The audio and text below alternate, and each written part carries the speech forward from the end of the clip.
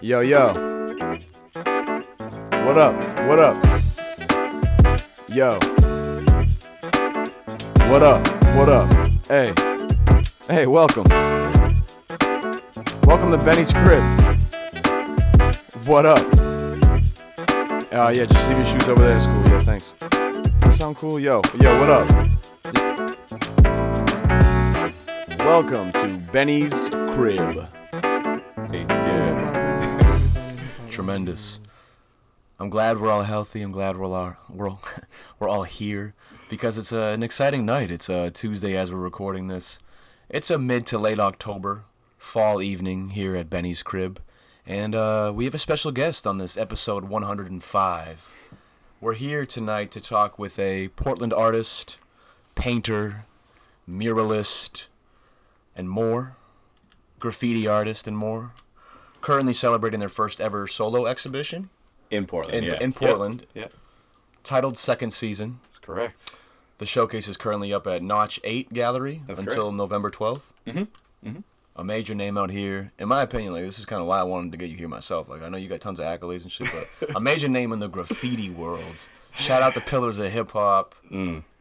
Ryan Adams, how are you? Oh, thank you so much. It's a wonderful introduction. Doing well. How about yourself? Doing all right? No complaints. Yeah, Good, very good. focused on just being present and what that means, you know? Not just Yeah. saying I'm present, like, oh, I'm present. Like, no, like, actually, like, how am I feeling? How am I thinking? It's harder to do than one would think. These But things don't yeah. make it easy either, man. Yeah, I know. Oh my god. Yeah, for These sure. phones get in the way a Oh lot. my goodness. Yeah. But, yeah, just thanks for being here. You mentioned you've seen some interviews, so I imagine you might guess what the first question might be, but I have somewhat of an idea, but I'm gonna let you go ahead and fire that off. I think I know what's coming. I'm going to throw it at you. Yeah.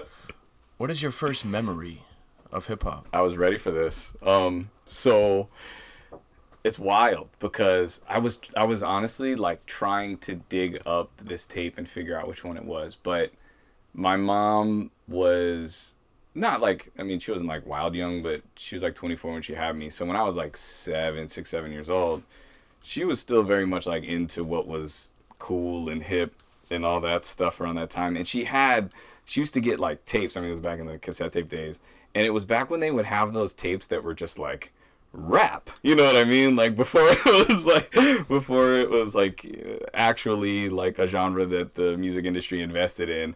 And there's this tape that had, I remember 2 of the songs. There was a Kid and Play song on there, and there was Kool Moe Dee, Wild Wild West. Shout out Like, Kool Moe Dee. Yo, for real. And like that was the moment I remember when I was like, what is this? This is awesome. You know, like just so perplexed because it was unlike anything I had ever heard up until that point. So that is my earliest memory, which was a very long time ago. Yeah, let's keep it in that realm, I guess, of the early life. Yeah, You're from Portland, correct? that's correct. Born and raised. Born and raised. Yeah. What's your age? I am 37 years 37, old. nice. Yeah. I'm 28, so you got a solid almost decade over me. Little ways. But again, Yeah. time don't fucking really. I feel like the most time really matters to me is when I'm like really young and it's still like so fresh year to year. I'm in that like mold of like mid to late 20s to like, you know, like knowing a lot of 30-year-olds in my life now, and like it's all the same shit, man. It's You get to all- a certain point. I feel like there's a lot of like development that happens in that like age 10 to like 30 essentially. There's so much that happens, and then you kind of settle into who you are as a person. I feel, I mean, I don't know, everybody's experience is probably different, but that's what happened with me. And then it was like kind of once you got to the kind of like adulting stride, it was like, okay, this is not as much change every year, kind of a little more consistent. Yeah. So what is that? 85? 84. Yeah, end of 84. Yeah. Talk about growing up in Portland as a kid, like, and, you know, probably when your memories start, like in the late 80s, but even like in the Yeah. 90s, like what was it like growing up here, man? Yeah, I mean, overall, I would say, you know, Portland was a very safe and good place to grow up. I mean, I've talked to, you know, friends of mine that grew up in like major cities, and they had to deal with a lot more stuff than we did. But the reality of it was that this place, I mean, even still now is like one of the whitest states. I think in the, I think it is the whitest. Is it? I think so. Oh, I didn't know. I mean, I know it was like us in Vermont, like like jockeying for Yeah, positions it's for like close, years. yeah. Any given day. Yeah. But it was, I want to say it was like, I remember like looking back at it like during the early 90s, one of the years was like 98 point something percent white people in the entire state. So like being a black man in a black family in Portland, definitely.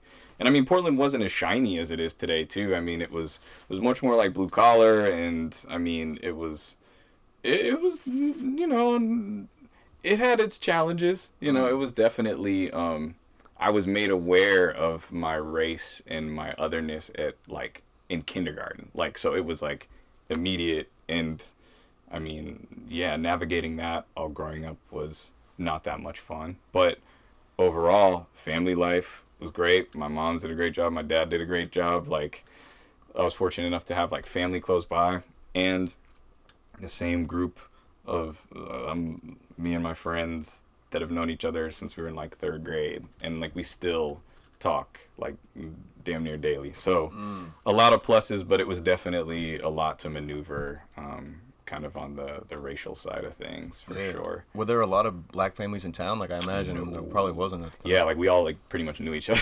Like I want to say I could have counted them all on one hand at one point. I think in Portland at least. There were not many of us at all. So, yeah. Well, I just appreciate you saying that. I want people to be truthful and honest about, you know, their answers here on this podcast. This is a space where it's like that. And, you know, even if people want to view Portland as like this shiny gem of open-mindedness on the East Coast, it's still in Maine.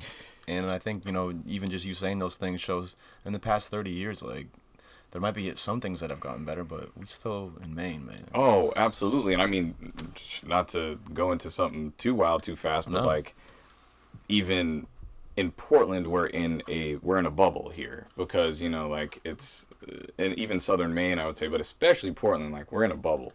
And you go anywhere northwest into this state, like it gets different. And like it happens quickly. Yeah. So within like 40 minutes, you could be like, it feels like you're in like fucking Mobile, Alabama. I was gonna say, I always tell people that like the more north you go in Maine, the more south you feel like you're traveling in the country. Like it's extremely rural. Like a lot of these places, you know, unfortunately are very poor areas, lack of resources, lack of education, and it's just like you run into some shit. I mean, I just worked on a project about a year and some change ago, where we really had to deal with some stuff, like, and we're painting a mural and we're working with like kids in the community, and we still had like some serious harassment issues where, you know, I had to like leave for a little bit and have to come back and hope the team would do it. Yeah, it was rough, dude. Like, so that shit is still very prevalent, unfortunately. Well, I appreciate you vocalizing those things, man. Yeah. Let's keep it, I guess, in the youth, maybe you know, more lighthearted sense. Yeah. Who knows? Yeah. What were your hobbies as a youth? Like, what did you have fun doing as a youngin? Yeah. So, oh my gosh, like, I'd say probably around third or fourth grade, I had an after-school teacher that gave me. I don't want to stop, but I got some like Nardwuar energy like throwing out at you. And I was gonna say, was there an important book of subway art? Yes. You discovered early on from an after-school teacher. After-school teacher, yeah. So her name was Erin, and she's still a phenomenal printmaker. I don't know if she's in town anymore, but she was living here. I think she came from like Atlantic City or something like that, and she was an after-school teacher. And she kind of noticed that I was like a little hip-hop kid. Like, she was like, "Whoa, this kid, like, how does he know who Nas is?" You know what I mean? Like, how does he know? Because I had cousins that I would go visit, and they would like let me listen to their tapes. And this is like the height of Illmatic, I'm imagining. Oh yeah, yeah. This is definitely because I think this might have even been.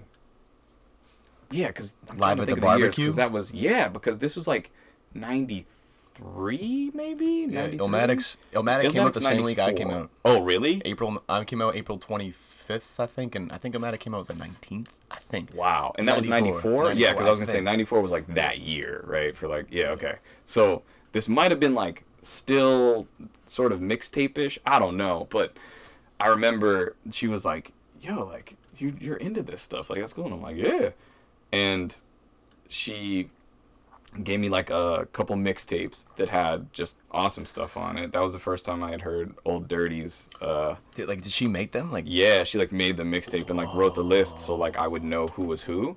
It like just blessed me, dude. But like she gave me a couple of those, and then she had a copy of like Subway Art, and she was like, check this out. And I was just like, what? Now I was already familiar with like Source magazines because that was pretty much the only thing you could get up here.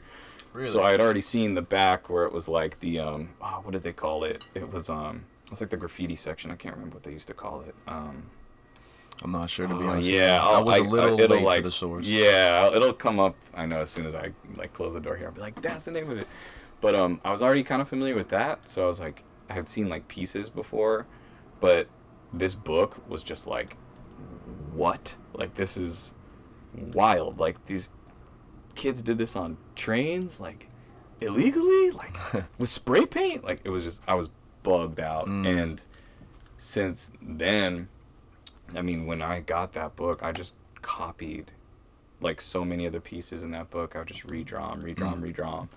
And that is what kind of got me into the world of like graffiti. And I would like seek it out. Like, I remember once I got a little bit older, I was able to leave the house.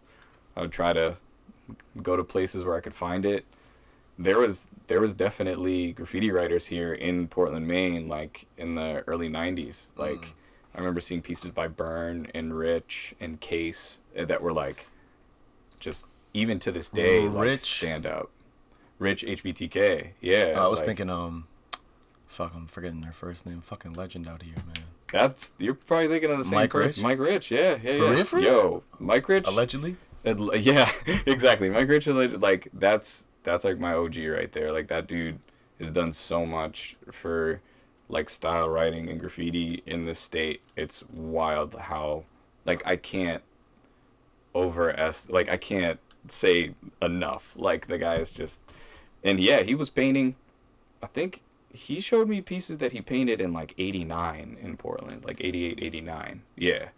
He painted it in 89. Yeah. I mean, for everyone listening, I was born in 94, so just painted it Yeah. before I'm even alive. I just think that. Yeah. So these dudes were doing it, and it was impressive, and even to like today's standards, I think back on there's some pieces that are like burned in my mind that just like I was like, this is what I want. And that's so visceral, I imagine, because like, I mean, for instance, Wild Style's right there. Yeah. You're barely. That's what 89's 5 years after Wild Style. Like. Yeah. or I didn't maybe- get that till later. Yeah. Well, just in the same era though of like you see graffiti now, and like we all, you drive through Maine, even rural Maine, you'll see some fucking tags underneath a old railroad bridge. But there was a time where this wasn't commonplace, where it wasn't just part of like national, even like rural culture. And I think for you to be so like fresh in that must have been incredible. It was wild, dude. Like, cause you were discovering this, like, not only this style of art, but this world. You know what I mean? It was like, it was just, this is pre-internet. So like, you can't just Google it and find it out. You had to go outside and find it. And then when you found it, you still had 1,000 questions. Cause you're like, who did this? How did they pull it off? Is this okay? Am I going to get like rolled on up here? Like, there is just, and I think with that being the case, I'm still kind of that way. With the internet, it helps just to research stuff. But like, if I find something, I kind of latch on to certain things, and I like have to know as much as I can. And that was like the first thing, I think, That's in my amazing. life that, yeah. Let's keep it flowing then a little bit in that Sure. time period. So I imagine Ma Dukes doesn't want you running around getting caught with paint cans in your hands. No, she wasn't into that. So are you maybe like spray painting on cheap pieces of plywood in the backyard and shit? Yeah. She was really cool about that. She got me like a full sheet of plywood, and she was like, "Yeah, you can practice out here."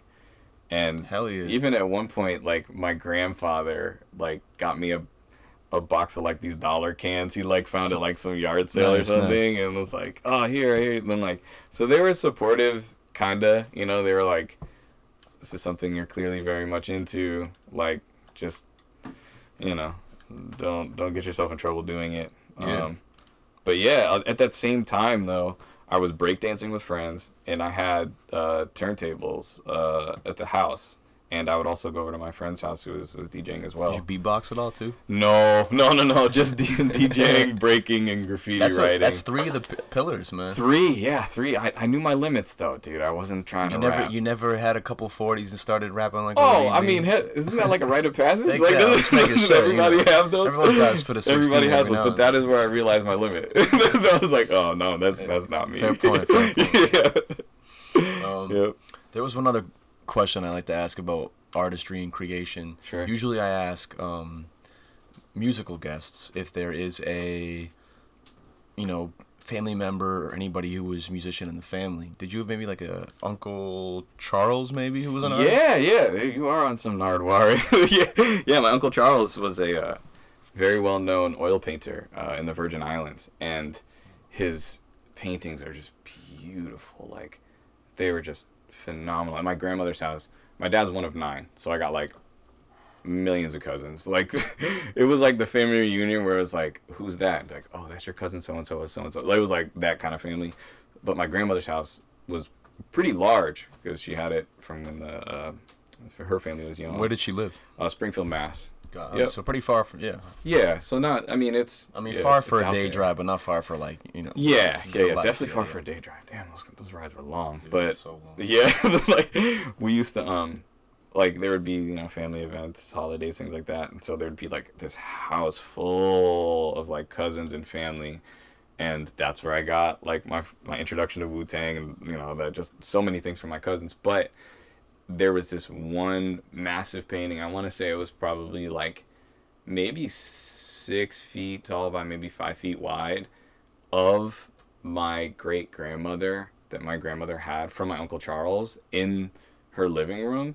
And I would just like stare at it because, I mean, these were like beautiful, like just realistic oil paintings. So I would just look at like the blends and like how he worked with light and shadows and just color and the way it would sit on that, and I would just like stare at it, and just be like, how does somebody paint like that? And at that scale, it looks like a person is in front of you, so it's just like, especially if you're a little kid, man. Oh yeah, it was wild, and I mean, yeah, there's a lot of creative people on my dad's side of the family, so it was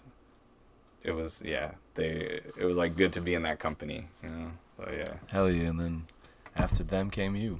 Yeah, exactly. Let's keep the story of young Ryan Adams. I'm refraining from making. Is that motherfucker Canadian Twigs, the singer? I think so. Yeah. I'm not even gonna say that name. I'm gonna not make any jokes because I imagine you get that a lot. Yeah, I did until he got in a bunch of trouble. Like, apparently he did some dirt. Dude. Hey, yo, like, well. Yeah, he did some dirt, and like, then kind of like slowed down. But I saw somebody with like a Ryan Adams Sucks T-shirt one time, and I remember being like, That's a funny coincidence. What if it was about you? I mean, then I probably would have got a different response. They were like, "Well," I'm like, "That's actually my name," and they were like, "Whoa." You got beef, man? Yeah. What the fuck's up with that shirt? Yeah. We have fun. Well, after graduating high school and I think developing a love for art, it sounds like you ended up down in Boston, I believe. I did. Emmanuel College. That's correct. I've actually gotten. Not in trouble, but I've done some dumb shit on that campus before. Oh, it happens down there. Yeah. Did you go to school in Boston? Or? Kind of. I went to school in the North Shore. Yeah, okay. I kind of went to, honestly, like the Emmanuel College of the North Shore. It's called Endicott College. Yeah, I'm familiar. Yeah. Very like, I went there and I'm like, oh, this is on the woods. It's in the woods. It's on the ocean. It's near Boston. Like, there's a visual arts building. This seems like pretty like cool and like open-minded. And then I went and I'm like, low-key, like, anyone who ever was going to Endicott, like, if you cool with like preppy, kind of like East Coast, like, boarding school type vibes, that's your vibe. If you're looking for like kind of preppy shit, that's your vibe. You're looking for like open-minded, predominantly like cool kids. Yeah, it wasn't like that. So it was mostly my homies and I ducking off to the woods and smoking dope. Yep. And I definitely have made some trips down to to Emmanuel and been amazed. Like I'll just be walking to, like past some Cumbies or something, and then like you're in the fucking Fenway district, and all of a sudden you look down and you're like on like this college like quad, and you're like, what the fuck is this? And then you're like, oh, and then 2 seconds later, like you're at Wheelock or Simmons or something. They're all like stacked on top of each other. Yeah. So shout out, and that place is mad religious too, right? It was, yeah, it was. When I got there, it was like, I think, I want to say 2 years after going co-ed. So it was an I didn't know all-girls that. It school, used to be. yeah. Oh. Yep. Up until like the early 2000s Isn't or late Simmons 90s. all? It is. Yeah. Yep. So it's, yeah, and right next door to each other.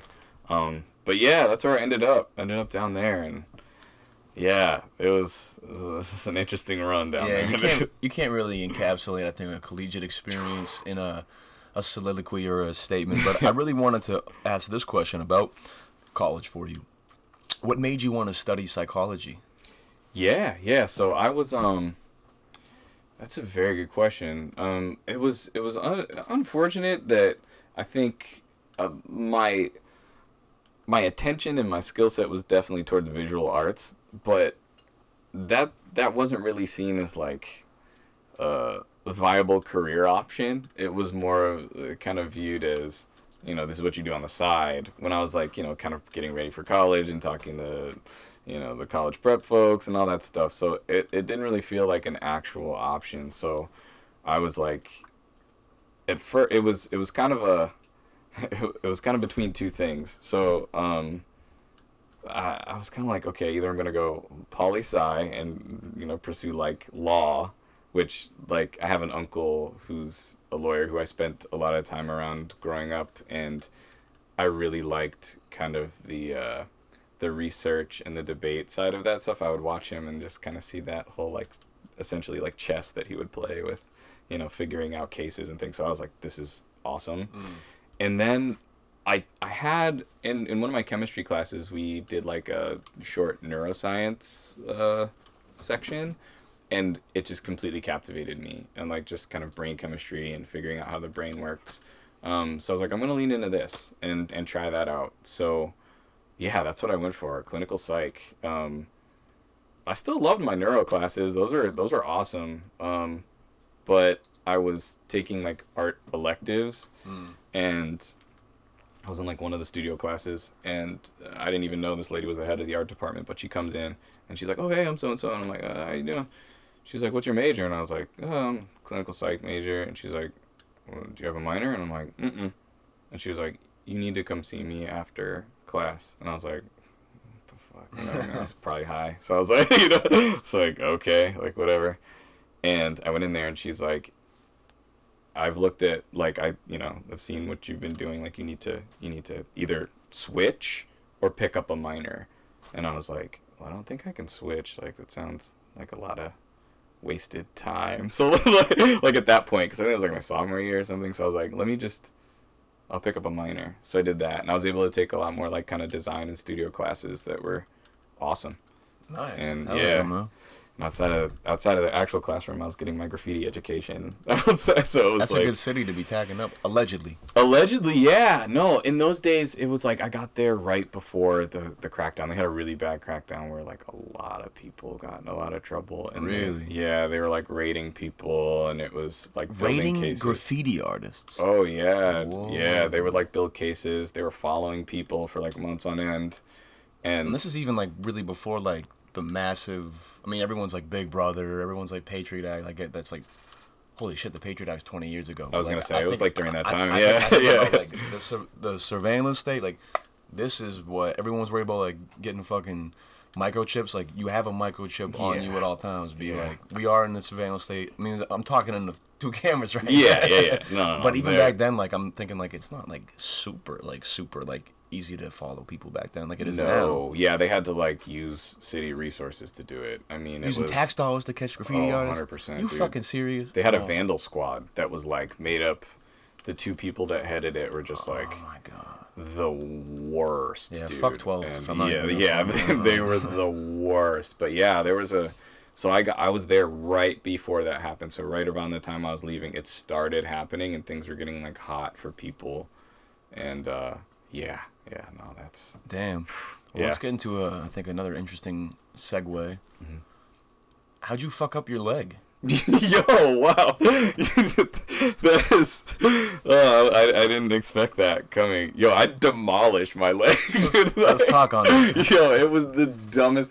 I wish I had a good story for it, but it was a bunch of us just drinking, wilding out, just having like one of those like hangouts or just a bunch of us in one of my friends' backyards. And Is this Mission Hill? no, it wasn't Mission Hill, but a lot of the hangouts did happen on Mission Hill for sure. I lived on Mission Hill for a little bit too. That was the spot. But this is a little outside of town, and it was like 2 tiers of people. So like it was like a big crew thing, and like, you know, there's probably like, you know, 10 people in front, 15, you know, however many. And we're wild, like, you know, like somebody snapping pictures, and we're all just like grabbing each other. And we fell, and somebody, like a couple people, like fell on top of me, and my ankle stayed planted, and everything. So I broke my, whatever the exterior bone is. I can't remember if it's Fibula. Tibula, yeah. I think the tibia is inside, so fibula. I may be wrong with that, but it snapped in 2 places, so there's a floating bone, and then the ball and socket of my ankle was also out of place. So I still have a plate, 2 surgeries, a screw across my ball and socket that was there forever, for like, I think 9 months or so. Did you black out because of the pain? No. What were you sipping on? Do you remember the alcohol choice? I think I was just drinking 40s. I was just like drinking beer. But I wasn't even like wild drunk. That sucks. It snapped and That's I felt it. Such a shitty way. Yo, I snapped and I felt it, and I was like, yo, I broke my leg, dude. And everyone was like, yeah, it's a fuck out. If you actually broke your leg. And I like pushed myself up like this, and like I think I had shorts on, but you could see like my bone like pressing against my skin like that. That's like some UFC shit. You ever seen that Anderson Silva kick? So yeah, like, and people were like, oh, so they're like, I gotta go to the hospital. And yeah, 2 surgeries, about a year and some change recovery. It was brutal. It was brutal, dude. How did that change the trajectory of your life? Oh my, yo, you're hitting some solid points, dude. You're good at this. Thanks, It sat me down. It sat me down, like, literally, and in the grand scheme of things, I was living a pretty fast life. And you thought you weren't coming back to Portland, pretty much, right? You were thinking like law or like brain neuro stuff. Yeah, I was gonna stay in Boston no matter what. Like, I was gonna stay in Boston, and then I had looked at moving to the West Coast too.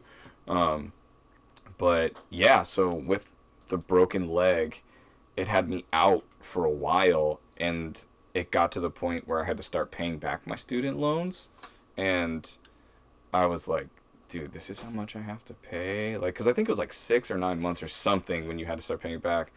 And when I saw what I felt like it was, I don't know, I was like, I had burned through all my savings. It's not like I was like 22. I wasn't like making that good of money. So I was just like, I got to go back home and recover. So it was just, it was brutal, but it was one of the best things that happened to me in hindsight, because I was just living a very fast, wild, like I didn't really care. There was a lot of like wild activity in that. Recklessness, maybe. Like, yeah, it's funny. My wife only knows me for the last 8-9 years. So when I see friends from the younger days and they tell stories, she like almost doesn't believe it, because I know I feel you. I'm man. a softie, you know. I feel you even more so because I did a lot of my dark, wild shit in Massachusetts. Yeah. Then when I came back to Maine, I had a couple of years of like stagnant, kinetic energy from that time period following me, and I really had to go through some be like, where do you think this is gonna end? For you if you don't change your lifestyle habits, type shit. That's what that was me kind of just having to be stuck with it. Like, no other option. I can't get up and go out. I can't distract myself with dumb shit. Like, you have to sit here, recover, and in that, your head is like, wait, what am I actually doing right now? So, it changed everything, dude. It changed a lot. That's for sure. Didn't you pick up, like a sketchbook at this time, too, when you were laying down? Oh, yo, I was crushing sketchbooks. A lot of ideas were formed during that time. Like, were you recovering in Portland too? Or both. It was like, so I did Boston as long as I could, and as soon as I got to like an air cast after my first surgery, I was like, okay, I got to get back to work. So I was working some like temp job all the way in Medford, so I had to like take this long, and it was just like, it sucked. I was still recovering. It wasn't ideal, so it was just like, pretty much got to the point where they're just like, you need to come home and recover, man. I'm like, yeah, I don't have any more money left. So yeah, then I came back, had my second surgery here. Yeah. Got you. Mm-hmm. Well, I wanted maybe, what year did you get your second surgery? I want to say, that whole time period is so blurry to me. I want to say it was like 2008 or 9. Cool. 8 or So 9, yeah. about maybe a little over 10 years ago, for sure. Yeah. Oh, yeah. Because I want to, like, bridge a gap somewhat, because in my research, I felt like I got to this understanding that you came back into Portland, having to recover. You thought your life was going to go one way, and then this accident set you in a different way. Mm-hmm. And then obviously, like, I feel like I started really seeing your name pop up heavily maybe in like 2017, 18, 19 out here. Mm-hmm. And then personally what made me be like, fuck this motherfucker, like doing something different was the Doom mural that you collabed on, and we'll talk about that later. But just I kind of want to get to that. How the fuck did you get started out here in a sense? Yeah. Like, what were those early times? Let me check my. I don't want to off top freestyle too much here. Sure. This is pretty much this is what my question is. I guess I'll just say this. You do a lot today. Large scale murals, signage, select freelance jobs for certain businesses, both locally and nationally. Mm-hmm. But I want to start more at the beginning of like where all these seeds kind of get planted. How did you get back into the art scene, or become more of independent artist when you were back here and recovered? Yeah. So it was a slow process, I think. I mean, that's all relative, I guess. But I was, when I got home and I was recovered enough, I was still painting graffiti all the time. So I was still, staying active and getting better at using spray paint as often as I could. So there was kind of a real turning moment, or a turning point, when Bingas used to be on Congress Street. Not even Free Street, on Congress Street. Yeah, on Congress. Where on Congress Yeah, Street? it was right where, it's like right near Congress and Deering. So like right on that corner, like where Deering goes like and slopes down like super. Where Hero Cafe is? Yes. Yeah. It was like right around the corner from that. Like, so I think there's like a co-working space or something where it is now. Going down the hill or up towards Congress? Up towards Congress. Got it. So it's Yeah. on Congress, like right across from like where the fire station is. Yeah, there. the Bramhall area. Yeah, I know, exactly. So Binga's burnt down, and they had boards across the whole Binga's thing. burnt down? Yeah, it like burned like straight up. Was it a grease fire? I don't know. It was that hot sauce that they had. Yeah, it was the. That shit put a fucking Well, that's what they named it after, because it's like the 2008 like fire sauce or something. Yeah, like the 08 fire You sauce. connecting plugs in my mind. Yeah. So that's what they named it after.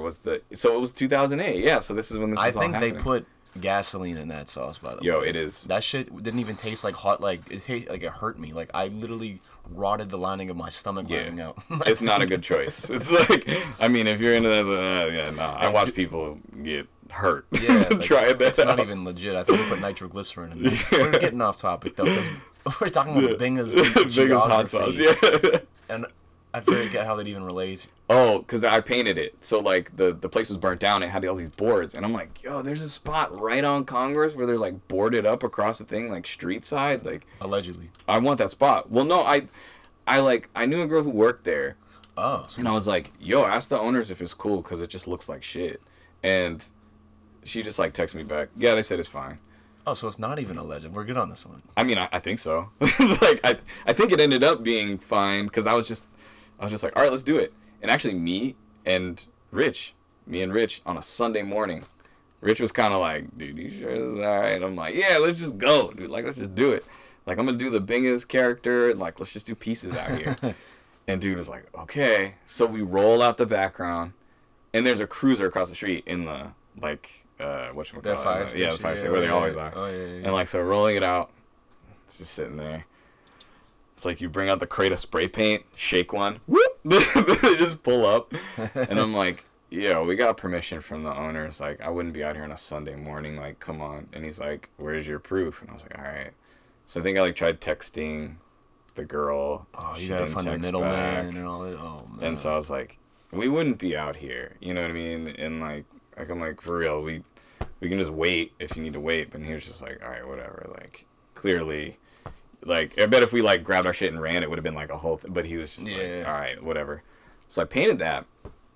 And it got a good amount of attention. It was like on the cover of the Portland Phoenix at the time. Oh shit! Yeah, and Did you expect that? no, not at all. Not at all. I thought I was just I putting mean, you putting might my expect name like of. the pigs kind of ruffling your feathers a little bit for doing that, but you might not expect like community acclaim from it. Absolutely not. No, no way, dude. Like I had painted so many things at that point that like the vast majority of people like in the neighborhood hated. But like so it was kind of like, whoa, that's weird. And then it was like, hey, the owners of Binga's want to talk to you because they're opening up their place on Free Street and they want you to do murals for them.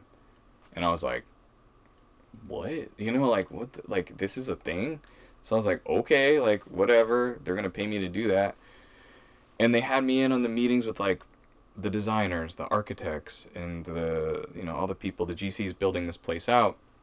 And it was a peek into this world of like, whoa, wait a second, like this people will pay me to paint, and I'm working in conjunction with designers and people that it's making me think about my work in a different way, and it's making me kind of think of different ideas that I wouldn't normally do with spray paint. And so I did a bunch of work for them at the Free Street spot, and that was the moment. That was like kind of the turning moment, because people saw those and they were like, hey, would you like to do this place? And it just kind of like snowballed, because it was like pre-Instagram, pre all that stuff, so Yeah, people had to like see it and be like, who did that? it's all word of mouth, I feel like. Yeah, it really was. So that kind of like connected a lot of dots on like the restaurant bar scene, and that like I can't thank that industry enough for like keeping me going like over the years, because once you kind of like became a name within that group, people would open up a new place and be like, hey, we need someone to do signs. Hey, we want a cool mural here. Yeah. Like, who did yours? And then,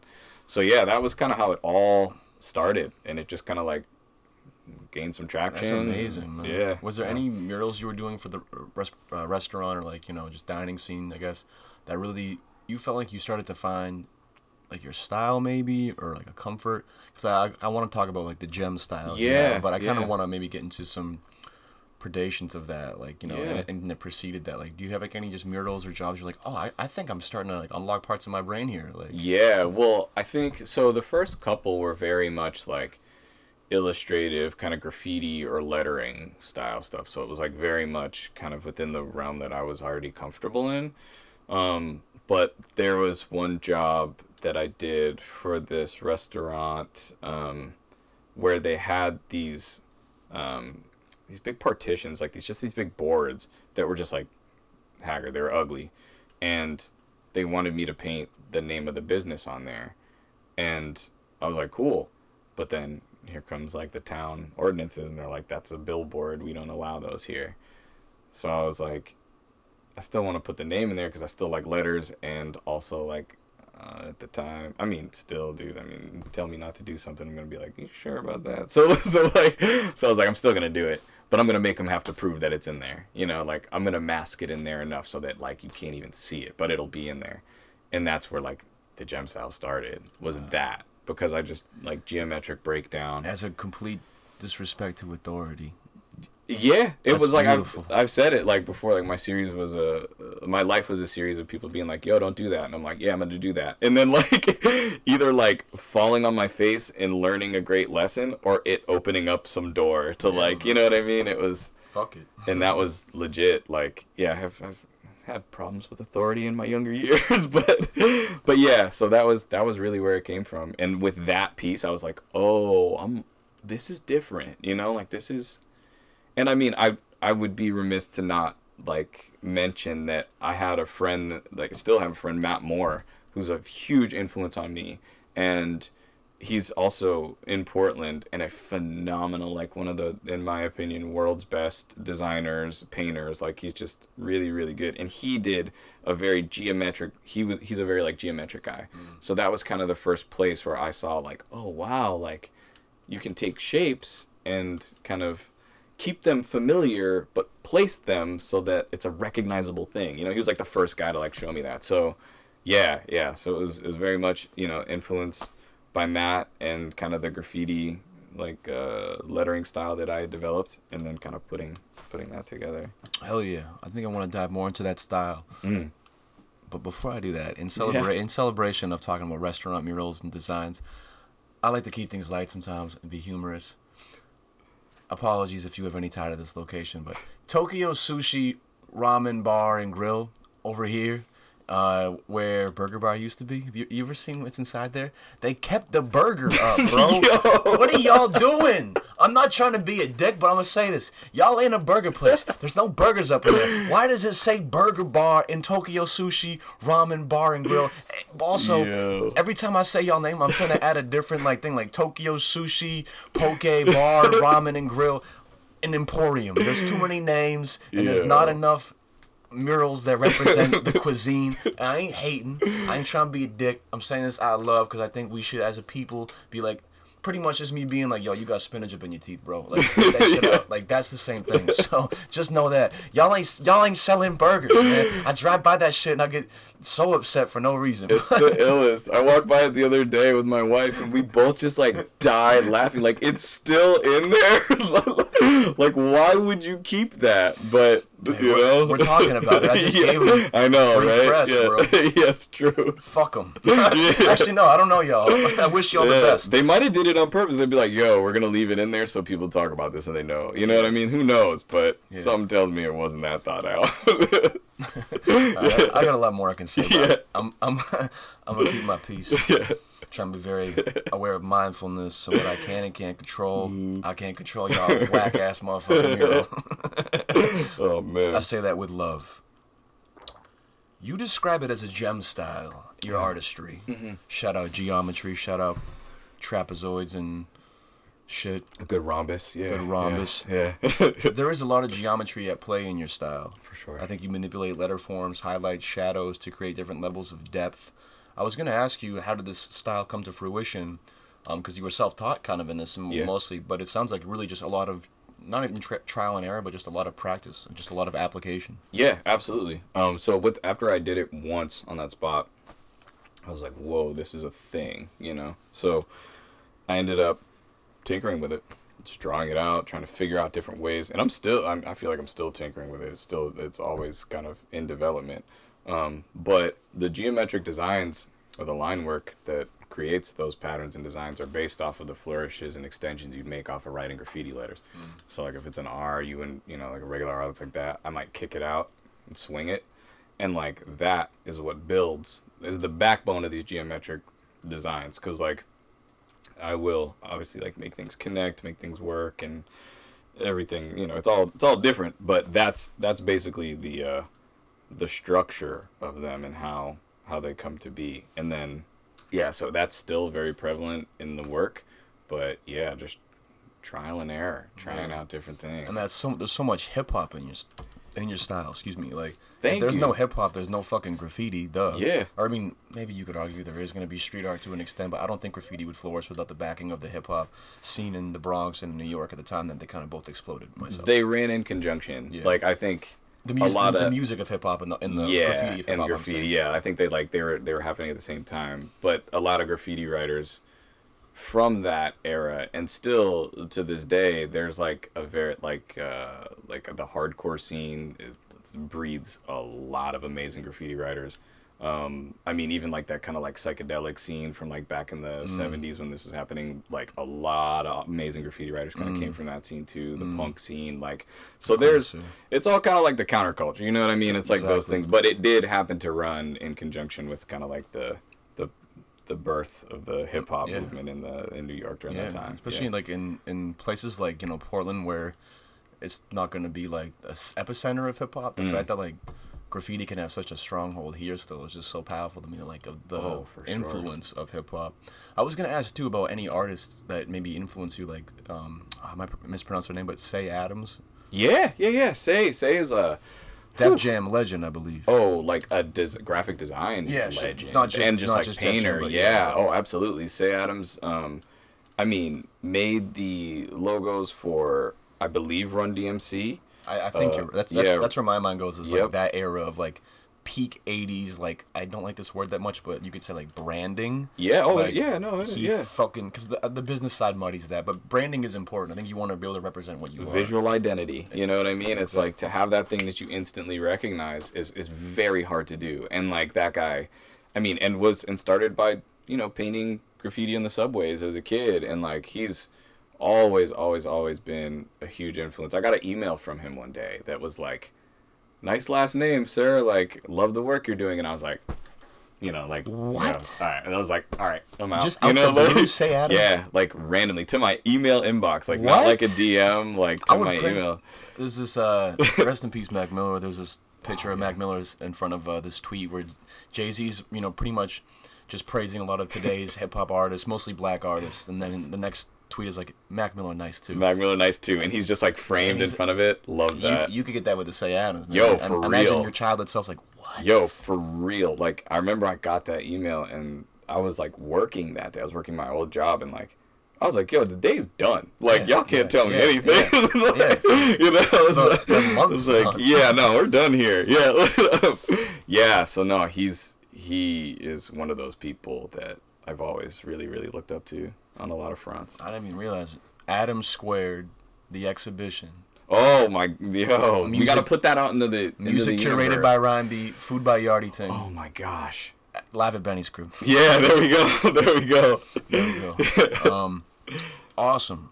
Well, thanks for kind of getting me somewhat like into the more modern realm, I guess, because I think it's almost like, this sounds silly, but like pre-social media and post-social media in terms of a lot of the art world. Oh, because absolutely. You can put out so much of your shit, and that's where I really found a lot of your things, or like a lot of your pieces and murals. And I want to just briefly give you a chance to talk about some really like powerful and big ones that I think that you did in the culture that created some waves. And just if you have any like statements you want to say about Sure, yeah. The first one was the "We Gonna Be Alright" one. Yeah. I feel like that came at a very big time. It's a very culturally relevant phrase. Mm-hmm. Kendrick Lamar, obviously. Absolutely. What was it like doing that one? So that all became, and actually you kind of, when you said there's so much hip hop in your work, like if you go through and look at even just the paintings I do, there's a lot of references from rap songs, like a lot of references from rap songs. But going back to this one, this was kind of the most notable, I think, and the most obvious. And it was, I created that right after the world shut down in March of 2020. So I was working a corporate gig for about a decade, and had just had my second kid in September, but I had built up the mural and sign painting jobs enough, and I had like a steady design job for a brewery, and I had built up enough work that I was like, okay, I'm going to take the leap. So I took the leap second half of February, and then... Wait, is that when you quit Hannaford? Yeah. How good did it feel to quit Hannaford right there? It felt amazing. So the thing was, I managed the Hannaford account for a broker. So I was in Hannaford for like 5 years, and then I worked remote for 5 years for a broker based out of pre-2020. Pre-2020, yeah. So I was ahead of the game there. So I was doing it before it was trending. So yeah, I know that like same pair of sweatpants life way before. But yeah, so I was managing the Hannaford account for this company, and it was a decent gig. I mean, it was fast paced. It was definitely stressful. And it wasn't what I was passionate about. So I was like, this has a time limit for sure. But I jumped second half of February, and 2 weeks ago, and I got damn near newborn at that point, and everything shuts down. And of course, as the world's shutting down, I had jobs booked out through like August essentially, and it was like email after email of like, sorry dude, we don't know what's happening with the world, we're putting everything on hold, like, sorry dude, we gotta cut.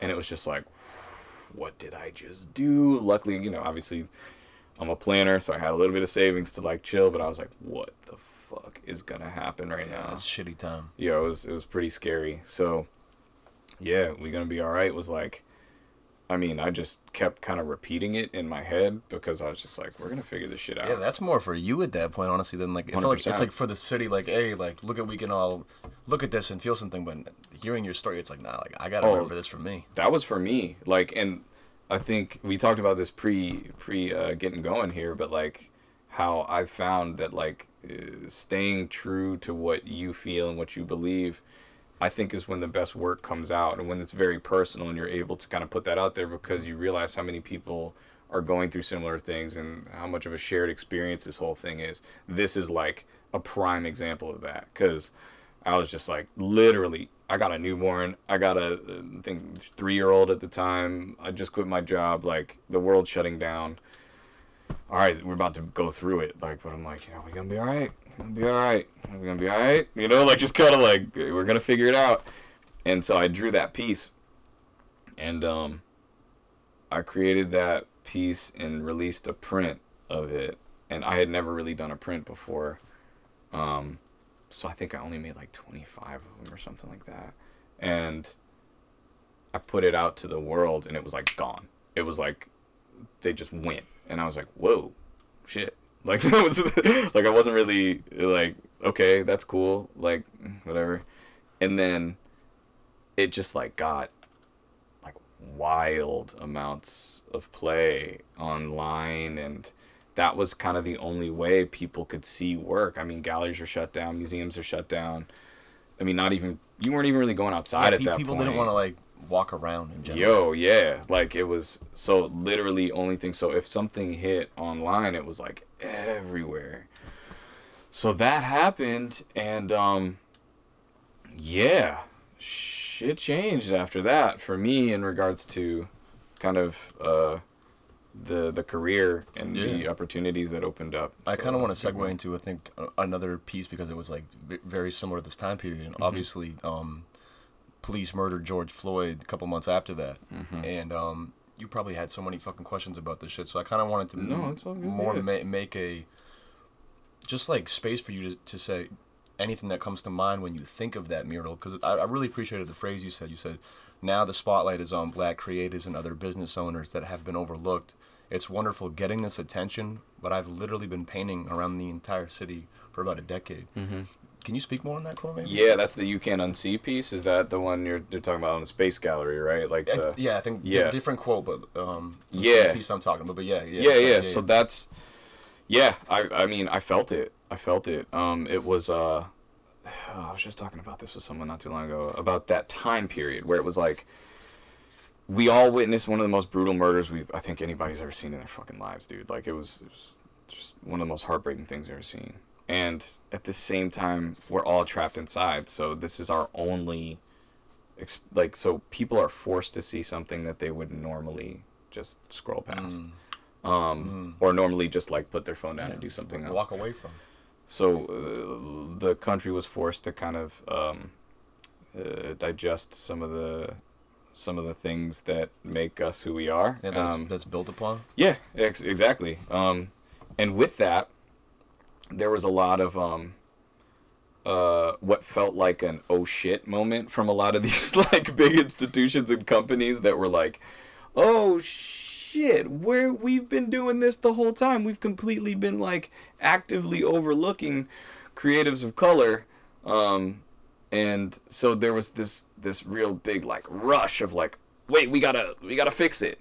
And I don't want to say I'm a pessimistic person, but I'm not the most like trusting in the powers that be. I feel you, bro. You know, I mean, you under a wire poster right now. Yeah. So it's like you recognize patterns and you see how things work. So it's like, oh yeah, people are gonna do this for their marketing checklist, and then they're gonna performance activism up the ass. That's kind of what I was feeling, and I'm like, I was just wanting to have a space to talk about this kind of shit, because I think in a not to interrupt your point. No, go ahead, But just in a very white city, in like you said, a bubble. In Portland, we don't have to convince each other, the average person, that like you're open-minded. Yeah. Or that like, duh, like black people have rights. Like duh, like we all fucking get that.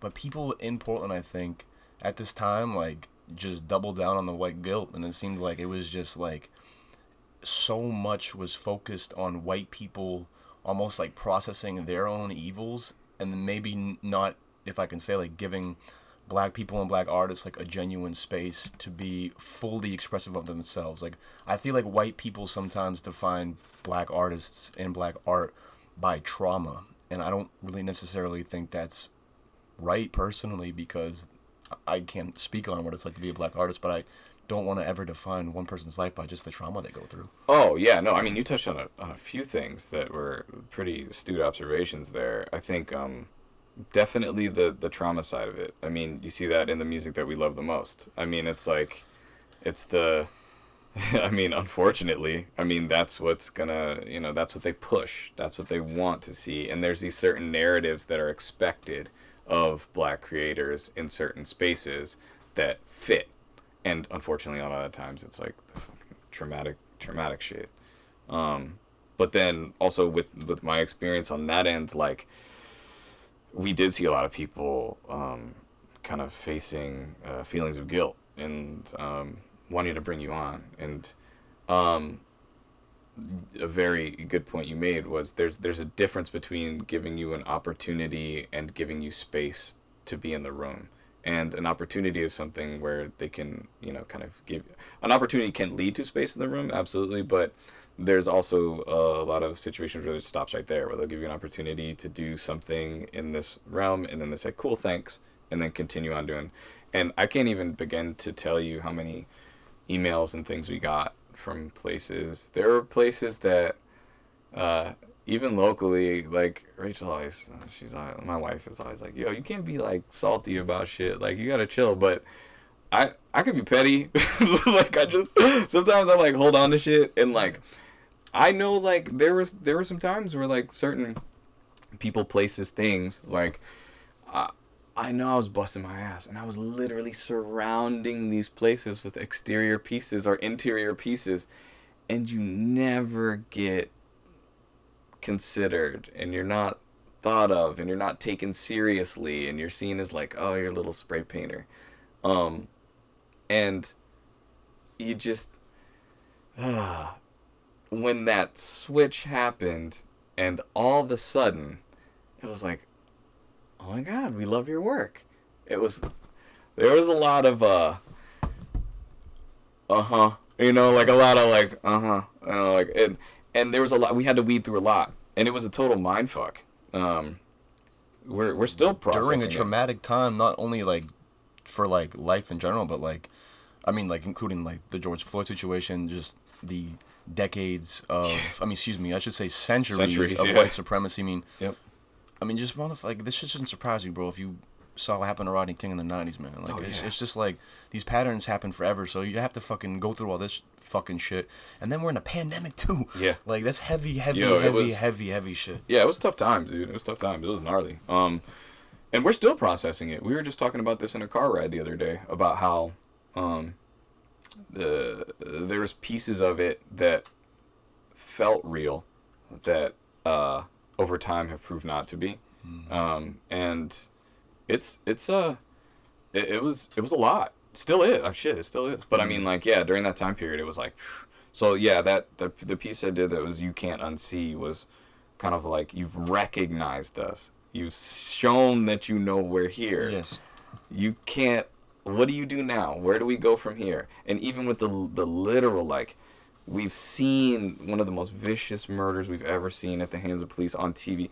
What do you do now? You can't pretend that didn't happen. Like, so we have to figure out where we go from here. So that was kind of what that was talking about, and it was a gnarly time. Yeah. I appreciate you saying all that too, Max, because I really think that systemically, from a business standpoint, from a corporate standpoint, so many institutions in America and even in Portland view, I think, activism or trying to dismantle white supremacy as like this fucking thing on a checklist of chores that you can just do. And it's like, bro, this shit is, just from my perspective, so ingrained and integral into so much of American culture that if you don't like actively try and just, be aware of where your language comes from, where your behavioral norms come from, where your even like information comes from, I guess, like who are you listening to? Like, you just take everything like your dad's fucking friends told you growing up as like fact. Like, that ain't how life is, man. And I just realized that people don't really know what the fuck's going on half the time in terms of how bad it is out here. And I think one thing that's always made it so hard for me to take people who are gonna be like, we're gonna change things seriously, is like, you have to change your whole fucking life, bro. You can't just change one thing. Like, yeah, it has to be, I think, a lifestyle change. So I really do appreciate you being honest and just, feeling like you can have a space where you can say this shit. Because in my opinion, there ain't enough publications, especially like I'll like I'm not gonna name anything right now, but best be like I won't be afraid to name shit. Like publications want to be like, we care about black artists. Yeah. We have a space for you. Here's a column about why diversity is important because it's Black History Month. That should be every fucking week, bro. Like how do motherfuckers don't understand it, bro? It's I mean I'm not gonna get angry, but No. I mean, it's a passionate subject, and it's so well, dude. This system is so well designed. Like it's obviously disgusting and deplorable, and I fucking hate it. But you gotta give credit where credit's due. This design is fucking flawless. The system and is like, working the way yo, it it is wants to work. flawless. I was literally in a therapy session like not too long ago, and we were talking about like my frustrations with a certain thing, and my therapist was able to be like, listen, if you zoom out, this is kind of like the racist systems that are in place, and it's designed to have you looking at the person next to you as if they're causing the problem, where this is actually. And I was just like, it's so good. I've been aware of it my whole damn life, and I still get fooled every now. It's like every day I'll get fooled. It's like, oh damn. So yeah, it's a complex one to navigate, but important to figure out. yeah, for and sure. important to talk about. And Yeah. important to sometimes just shut the fuck up and listen to people who have gone through something, and don't be like, oh yeah, I can validate your experience through my experience. No. Just let someone talk about something sometimes, Yeah, man. yeah, Like, yeah. that's all I want to say. Absolutely. Especially if you ain't lived through that shit. But again, much love and appreciation for your words. Thank you. I just gotta shout out one mural that touched my heart, touched my soul. It's still there, personally, in my mind whenever I think about it. That's the MF Doom mural. Yeah. Shout out Richie from the Hill, Yes. the Baxter, and Yes. I'm probably gonna mispronounce, but like Haan McDonuts or Noah. Yeah. So Noah, Noah. Bax, and Rich. Yeah. Oh. Yeah. Oh, Noah That's their backwards. like. Yeah. those yeah, are yeah. Instagram names probably. Instagram too, right? names. Yeah. Oh, how much time we have left too? By the way, I don't want to fuck anything up before we gotta get it. 4 on this one, 16 on that one. 16 minutes. What about battery life? How we doing on battery life? Just change that one. You're a soldier. Look at you. Thank you, Looks man. good. All right, I feel good. Awesome. How did that motherfucking Doom? You said 16 on that one, sorry. Sweet. 21. Oh, 21. Oh, we could start a whole new podcast, bro. Thank you for that MF Doom. Oh, man. Like, yo. I know you're not the only one, but Yeah. like, thank you for real. Can you just have any final thoughts on that one? Yeah. So we all found out at the same time, wasn't it? New Year's Eve. Like I think when the was it New Year's Eve? Yeah. I can't even think about Yo, that. we were like, I was like at home with the fam, and it just like ruined. I mean, like everybody I know was like sad, you know. Like I don't want to say ruined, but it was like, it was so sad because like that guy to me. I mean, I have the mask tattooed on me, dude. I Like, didn't even know that. Yeah, you know, like he just meant so much more than just being an MC. There was something so real about being, or something so great and informative about seeing somebody just being their weird, true selves, but also caring, giving a shit, and mastering what you're doing. Like when you saw those, I feel like, I mean, I'm sure I'd seen it before, but that was one of the first times to me that I really latched on to it, because I'm like, yo, this dude is a nerd. He's also like up on hood shit. He's like a historian. Like he's a comic book guy, and he's putting it all together. There's nothing that, and I mean, flawlessly at that. yo, like, I'm sorry, but if at this point you don't have that guy in your top 10, like, I don't know if I trust you. But like, yo, it was just one of the most, like, and from day one, I remember, yo, this is a wild throwback. KMD days? No, it was after that. It's yo, my dude Patrick, he rhymes around here. I forget what he goes by, dude. But Not Peace Out, Pat. no. It was back in the Iron Mike days here. They had this thing called the Iron Mike. It's that battle competition? Yeah. They had this Iron Mike thing. I don't know how we got in there, but we were like way too young to be in there. And this dude had the Operation Doomsday, like the flat mask T-shirt, and one of my homies that was with me was like, yo, that's the illest shirt. And he was like, I was like, yo, who's that? He's like, yo, MF Doom, you haven't heard that yet? And I was like, no. And this was probably 99. This was right when that's right when the album came out. Operation Yeah. Doomsday came out. So I was like, no, I haven't heard it yet. And he was like, yo, you got to check this. We went back to his, like, this was like a couple days later, whatever. God. And he played it. And I was like, this is weird, yo. Like, because, I mean, this is like 99. This was like during, like, you know, early Def Jux, like like Mr. Lift Acrobatic, like real, like, thumpy, like, hip-hop. You know what I mean? Raucous Records. Yes. Yeah. So this is like in those days. So then you hear a bunch of Sade samples. Yeah. And you're like, you know, yeah. You're like, this is weird. But then It is funny. He's Shameful Sade. I forget that. oh yeah, dude. Oh yeah. No, like in Hall and Oates, he's like sampling Sade and like so you hear it and you're like, yo, this is weird. But then you start listening to him and you're like, yo, this dude is ill. Spitting. Like, and then they're like, yo, he made all the beats, and you're like, yo, what? Like, so from then on, it was just like this connection and all the comic book references because I loved comics as a kid, so it was just like. I mean, Doom is from Fantastic Like straight Four. up, yeah, like it's as direct as it, and a lot of those samples like it was in my twisted face and I forged the mask, like those are all old Spider-Man cartoons, so like you hear him and you're like, oh, that's Dr. Doom's voice from the cartoon, so it was just like all the things. So yes, that was a very long-winded way of saying that this dude had a massive impact on my life. Thank you, MF Doom. Yeah. I got Doom in the kitchen right now. He's like, Oh yeah, I yo, can't- like one of the I can't even. hands down one of the greatest. So when he passed, it was like, we gotta do something. We Y'all gotta do did something. it. That was the Yeah. most beautiful, I think, memorial I'd seen for him locally, at least. Thank you. I was smoking a joint, and I think I was playing. Fuck, man, I can't even tell you what I was playing. I felt like I was in a place void of space and time. I was just in that alleyway, just wearing like a winter jacket, smoking, and just looking at it all, and listening to the music, and feeling like waves of, you know, pain from like the last couple of years and just life in general. Being like, man, thanks, Doom. Like, Yeah. a lot of what I do is honestly in love for MF Doom. Oh, likewise, dude. Likewise. That was a good one. That was a good one. For real. Yeah. Let's talk on the most recent artistic endeavor. Hey.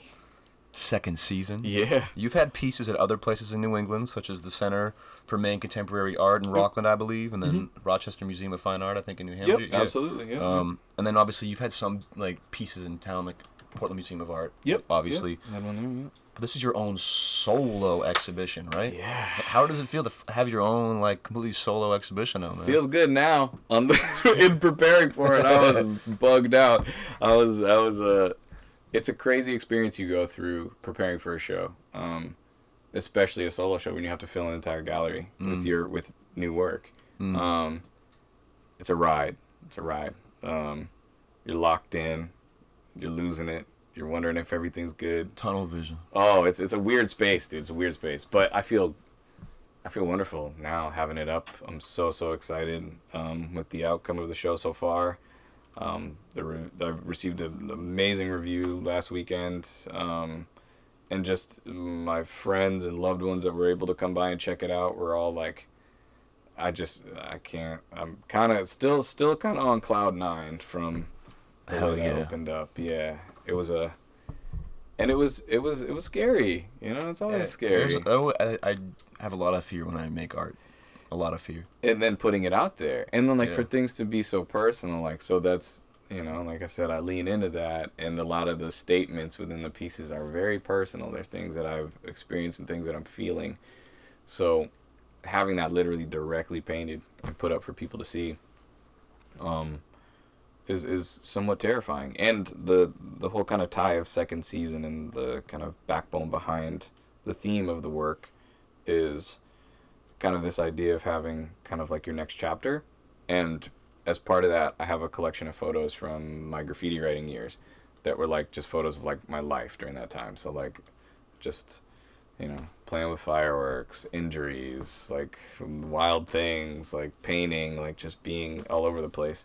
So it's kind of like this, a look at what chapter 1 looked like, and then you have like a gallery full of kind of what hopefully chapter 2 is. Oh, yeah. So yeah. And the reception seemed great so far, and I'm glad that peeps got to come out, and I still got to stop by and pop in. Yeah. Hopefully my work hours can figure everything out with the hours it's open. But yeah, if you want to get by too, like on some off hours thing, like just let me know, because the gallery owner's super cool, and I can just be like, oh, somebody wants to go by. oh, So sweet. yeah. Hell yeah, thank you, Yeah. man. Awesome. Well, I would love to keep talking and keep going, but obviously life is not as free flowing as we wish it could be. So we probably get to somewhat wind down here. Cool. You down for some rapid fire quick questions? Yeah. Hell yeah. Let's do it. Favorite breakfast? Favorite breakfast? Oh man, what's my time on this? Yo, you know what? Honestly, slept on breakfast burritos. I love breakfast Yeah, burritos. yeah. Those are heat. And you can Like, freeze them and put them in the air fryer real quick too if you want to just. I don't even know that Yeah, cheat like code. actually, the homie right here, he used to make frozen burritos all the time. Pop them in the freezer, wrap them up in aluminum Yo. foil, take them out, put them in the air fryer while your coffee's making. Boom, then you got a fresh. Wow. Time saving. That's cheat code. Yeah. I'd have to say breakfast burritos are probably my favorite. Yeah. I love breakfast burritos. Yeah. If you could make a duo of one '90s rapper and one current rapper, what duo would you make? What 90s rapper and one 90s rapper, one current rapper? Ooh, I would say I would want to hear like 90s at their peak, right? Yeah, like yeah, 90s yeah. at their peak. I would probably say Nas and Killer Mike. That's a pretty cool one. I don't even know if they've ever worked together actually, too. I don't think so. There was that like thing on Netflix where it showed them hanging out, but I think those Rapture, two. yeah. I think like those two would be like That'd be pretty god well. level On an bar LP work. beat. Put a Yes, fantastic damage. It would have to be. LP or maybe Yeah. like Fun Crusher Plus. Yep. I do that kind of shit. Yep. Second favorite color. Second favorite color. First color is black. Second favorite color is probably. What do I use all the damn time? Yo, this is probably not as exciting as you'd hope, but brown. I love brown. I like all colors, man. It's got like it's got some versatility. Brown is a very beautiful, rich color, or Yeah. like a warm, like almost like orangey color. Brown is a very, very wide range of colors. Yeah, definitely. Would you rather give up coffee for a year or bathing for a year? Whew! That is a tough one because I am a very caffeinated dude. I probably have to say coffee though, because Yeah, not washing just- for a just year. drink tea, Yo, just we drink all tea. kind of saw what that looked like in the beginning of the pandemic. So like, I don't know. Yeah, I don't think I could roll with that one. Yeah. A go-to Portland food spot. Go to Portland food spot. Oh my gosh, dude, there's there's so infinite, yeah. many of those. This podcast is sponsored by Yardie Ting. Oh hell yeah! Well then, Yardie Ting, yo, Hey, all day, there we yo. go. Whew, yeah. Shout 'em out. Shout oh 'em my out. goodness, yeah. I mean, you can't go wrong over No, there. no. Yeah, I'm going to refrain for time's sake, but I could go into a rant about how much I love Yardie Ting's food. I actually have a couple patties in the freezer right now. Oh my goodness, yeah. Missy Elliott or Mace? Or Mace, Missy, for sure, Same, like same. 100%. Yeah, Missy in my top 10, I think. Yeah, I she's think. her contributions are overlooked, unfortunately. I I agree. think she's I yeah. 100% agree. Yeah, ODB or Big L? that's a tough one. Oh my goodness. Oh, that's a difficult one. I would. Oh, that is a tough one. I would have to go with. Oh my goodness. Personally, I have to go with ODB because I think Big L has more songs I like, but ODB, there's something about his energy I can't put into words how much I love. again, just being your authentic self. Yes. Like, and just being like, this is me. I am raw. His love name it, love is it or hate Old it. Dirty Bastard. Yo, like, you can't.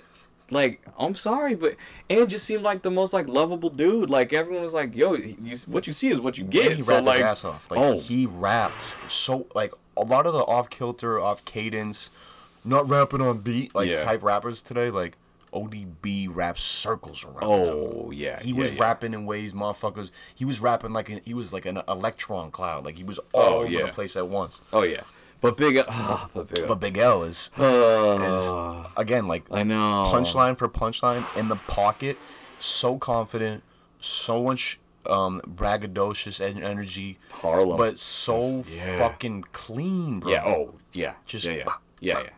I mean that Stretch and Bob freestyle with him and Jay-Z is like one of the most... Ask Beavis one. Yeah. It's like one of the most like perfect. Yeah, it's like it was incredible.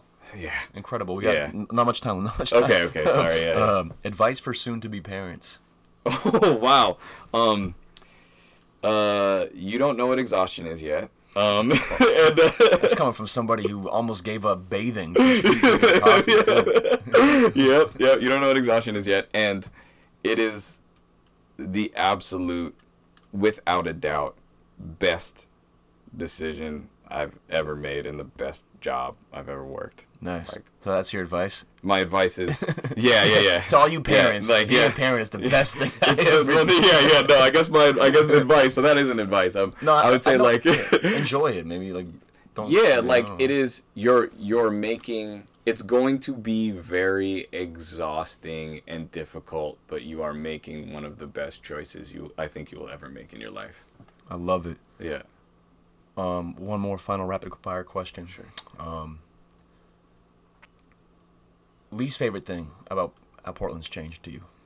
Ooh, yeah, that's a hot take. I can't like the carbon copy human that has arrived from whatever city, Jersey, California, New York. Like, I don't know where it is, man. This place used to be weird. You know what I mean? It was like it was a safe haven for us weirdos. You know, and it wasn't always great, but it was authentic and I think individualistic. Maybe. Yes. Is that a good word to describe it? Yes. And now it's I gotta wait 2 hours to get a damn coffee because there's a line of people all dressed the same, looking the same in front of me. That's like going out the door. Yeah, I know. At every place.